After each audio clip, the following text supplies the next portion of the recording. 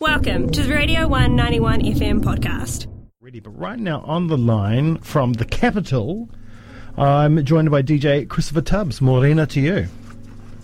Morning, how are you? Not too bad, and yourself? Very good, very good. Nice. Right, 25 plus years in the game. Heading to Ōtepoti tomorrow for the latest Let There Be House Club night at Starters Bar. Now, is it true, Christopher, that the first record you ever bought as a kid was Jean-Michel Jarre's Equinox? Yes, it is. Absolutely. At the same time as everyone's like listening to Funky Town or Captain and Tennille, you're buying, you're a kid and you're getting that record. That's crazy. And although that record did quite well, and even I think Equinox Part 4 was the opening theme to Our World, so most New Zealanders would have heard at least one of those tracks.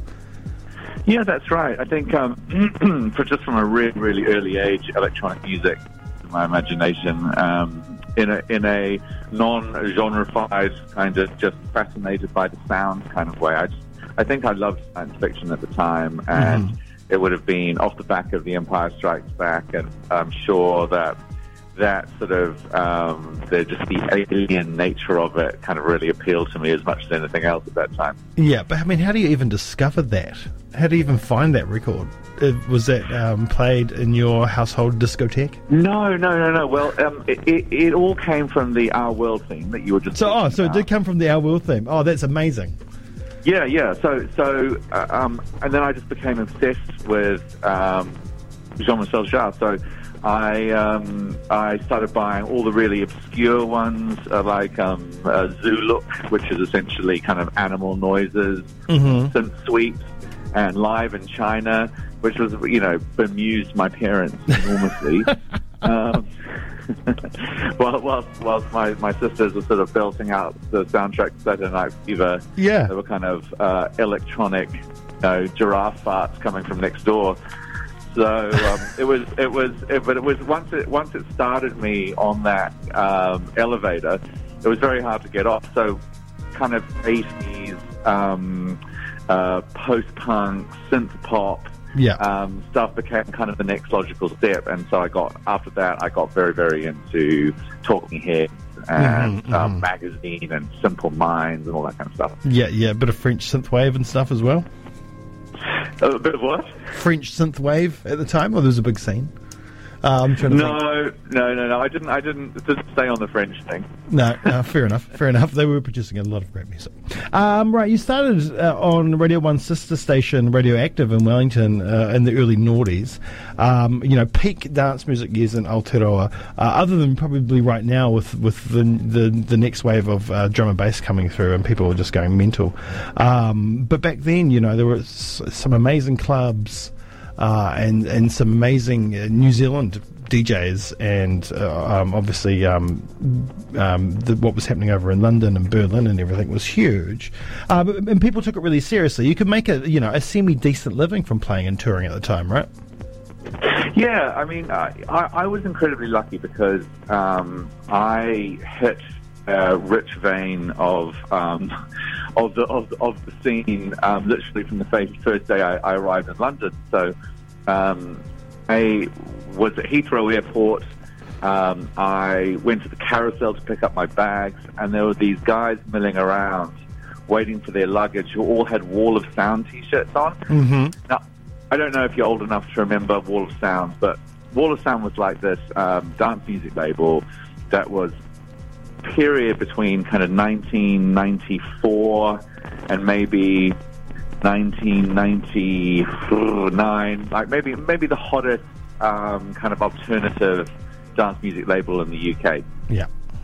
These guys were part of a band called Dirty Beatniks. Yeah. Also, and they also had an offshoot called Rootless. And I was a massive fan, not only of Wall of Sound, but of them in particular. And so I went up and introduced myself to them, kind of like, "Oh, g'day, Christopher here, just got off a Big Bird." and they, they kind of humoured me and were very, very pleasant. And then, unfortunately for them, they got stuck in the taxi queue with me. Oh, no. Yeah, so I of course asked them for their phone numbers, Yeah. To which I got kind of 0207 777 7777 from all of them, and except for their manager gave me his real number. Yeah. And I just barraged him with voice until he submitted and called me down to his house in South London for a beer, and we hit it off. And it all kind of stemmed from there, really. And before I knew it, I was very lucky in that I started touring the Wall of Sound, got a residency in Dusseldorf, a residency in Freiburg in Germany, and was having the time of my life. Yeah. Just on the right time, the right flight, the right space in Heathrow. Yeah. That's crazy. Yeah, well, it did help that I could DJ too. Yeah, that's right. That's exactly right. But this guy from the Antipodes, the other side of the world, they probably didn't even think people in New Zealand would even know what Wall of Sound was. Well, no, that's right. That's right. I think because it was pre the internet in a meaningful way. Yeah. And if you came from New Zealand, I mean, I went over there with Zane Lowe and Hamish Clark from Oaks Co-op. Yeah. And my original role between the three of us was to be the manager, the band manager. And I didn't know anything about the music business. But one of the things I did learn was that whenever we went into a record label's office and I said I was from New Zealand, people go, "Oh, all right. What's that like?" So they'd take the album and throw it on the pile behind them. Yeah. And there wasn't that. I think Fat Freddy's were the first to kind of benefit from that, the internationalization of that the internet brought. Because then in the mid '90s, it was really like if you weren't from the States or from Europe, you were more an oddity than anything else. Yeah, that's right. So that happens. You go to Germany. You do those things. You end up getting signed to BMG, and you start your own label, which is totally acclaimed. It's one of those special little boutique labels, Untracked Records. Yeah. And you're doing residencies at Fabric, Ministry of Sounds. It's massive. But still, it's that funny thing in Aotearoa where a lot of Kiwis in many fields, be it science, be it music, be it film, a lot of things, they'll go overseas and you'll make it in some way, shape or form at a really high level within your chosen field, but still back at home, we don't know. Yeah, right. Yeah, no, I suppose so. I mean, that was always the funny thing about coming home was that, I'd come through Singapore and I'd have some amazing gig at Zouk or something like that, which was the best club in Asia at the time, and I'd be feeling sort of high, off the experience, and come back and it was like, yeah, we might be able to get you a couple of dates down at the Matterhorn. Yeah, no, that should be all right. And that was that's the charm of New Zealand, and also those people. The people that I was coming back to know me very well, and also, there are so many fantastic performers here, so many great DJs, especially, well, no, I won't say especially, there were some really, really great characters around at that time who weren't playing internationally, who, definitely didn't deserve to get put in the shadow by some, upstart coming back and looking flash, There we go. Well, that's the thing. You ended up putting out Frank Booker, right? Yeah, that's right. Yeah. Well, I'd known, Chris Cox as is his real name. Yes. I'd known him for many, many years before that, and he's one of these guys who, obviously, aside from having amazing taste and being an amazing, technically an amazing DJ with great crowd feel, he also, I just always felt that, should he ever get in the studio, I wanted to hear that. Yeah. Yeah.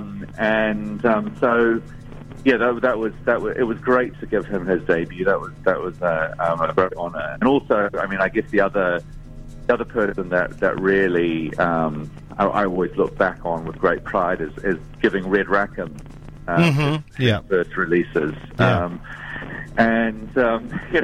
All of my kind of UK contacts who came out on the label, really, the meeting, the circumstances in which we met were always sort of bizarre, or 4 o'clock in the morning, or by chance, like in a restaurant that they were playing in at the time. Like actually, if you've got time, I'll just tell you about Red Rackham. Yeah. It was a cracker. I was on this Radio 1 tour, and with Zane Lowe, and we were in this sushi restaurant in Nottingham, and I was sitting there eating, and I was just thinking, Jesus, this music's amazing, and then we kind of spotted behind the bar in the corner of the sushi restaurant a DJ. And Zane was talking to me, and I just couldn't concentrate on anything he was saying. And I was like, sorry, excuse me. And I went off and introduced myself to this guy, and it was Danny Berman, Red Rackham. Mm-hmm. And he was playing like these crazy Carl Craig B-sides and, all this Prescription Records, amazing sort of Ron Trent deep house, and just stuff you would not expect to find playing over a sound system in a Japanese restaurant in Nottingham. And we just immediately connected then, and started sending each other records, and so it became what it became. But that's kind of very typical, I think, of how these connections are made in a weird way. But, not every selector will turn out to be a great producer. But, and you started your life out as a selector and went on to do things like Atlantic Conveyor and stuff like that. So when did you get into the switch to become a producer, and how was that? How difficult was that? I was very fortunate in that I met this guy called Ills, who was Ills and Solo, a drum and bass producer. He was on Mowax. And he and I hit it off on a friendship level, and one night after a party I ended up playing, taking my record box back to his place and playing tunes until 5 a.m. kind of thing. And after listening to, a bunch of my records, he was just like, hey, we should make an EP kind of thing. And so that's what we did, and that EP was my first release, and it was actually put out initially on like a speed garage label. Really? And then it got re-signed to Carbon Records, and then I got an album deal off the back of that. Yeah. Nice. And are you still producing now? I've just started producing again, actually. I'm just doing a collaboration with Eden Burns. Former Radio 1 DJ. That's right. Good Dunedin lad. Who is the fastest producer I've ever met in my entire life. He works at warp speed. Yeah. He's been producing since he was 12. He lives at warp speed. And he's an astonishingly talented individual, probably one of the most talented producers I've ever met. Well, would you look at that? It comes from little old Mosgiel, just over the hill. I know. Yeah. I know. Yeah. I remember him coming in and playing at Carousel, which is, I don't know if you've been there, but that's JD's club after Bath Street, which was the big club in Dunedin, and he was 16 coming in and playing records. I think his parents were there. It was great. Good times. Right, wow. Yeah. No, he's played with me at my night in Wellington, Body Electric, and he has a very mature palette, put it that way, musically, for his age. But given his history, it's not surprising at all. Yeah, that's right. Brilliant. So, I'm glad you're producing again. That's great, and especially with a good old Dunedin lad, who I know and love very much. So that's great. So, all right, so tomorrow night, Let There Be House, Bon Tempo and yourself, plus a good chunk of great DJs from Dunedin, including Shug and Wheels. So what are we going to hear from you tomorrow night, Christopher? I think I will be going down the kind of psychedelic go route, nice. with some very percussive, tricky house along the way, but just definitely pretty dubbed out some pretty wild things that go down well at my night at the moment. It seemed my night started out at pretty kind of straight ahead Balearic disco, house and techno night, and it's kind of developed into this slightly sideways psychedelic thing, and which has become, really, really popular here. So I'm going to give it a whirl and Dunedin and see what people make of it. Nice. Is reading the crowd and the crowd's reaction still important to you as a DJ? Definitely. Yeah, definitely. And following their lead? I won't be thumbing my nose at that. It will definitely be, based on what I think the crowd is feeling. But I'll definitely be throwing some nuggets in there just to see, because that's the beauty of it, isn't it? Yeah. You talk to one person afterwards, and they just say, you can see a light bulb's gone off over their head. God, what was that music even called? And as long as there's a handful of those, it's worth throwing a couple of grenades into the mix along the way. Totally. Nothing worse than when it doesn't work, though. That happens to me all the time. I'm terrible for that. Oh, this is going to be great. They're going to love this. And they're like, oh, shit. Anyway, well, we look forward to it. It's going to be a great night for this great series of club nights that's been put on at the moment. Let There Be House. DJ Christopher Tubbs, thank you so much. Thank you. And I'm going to play one of your tracks now. Came back out in 2006, I believe. I think. Yeah, Open Your like Soul, the Music Box Mix under your moniker Atlantic Conveyor. Thank you once again for joining us this morning, and we'll see you tomorrow night at Starters Bar. Tickets from Eventbrite. Cheers. Thank you. Bye.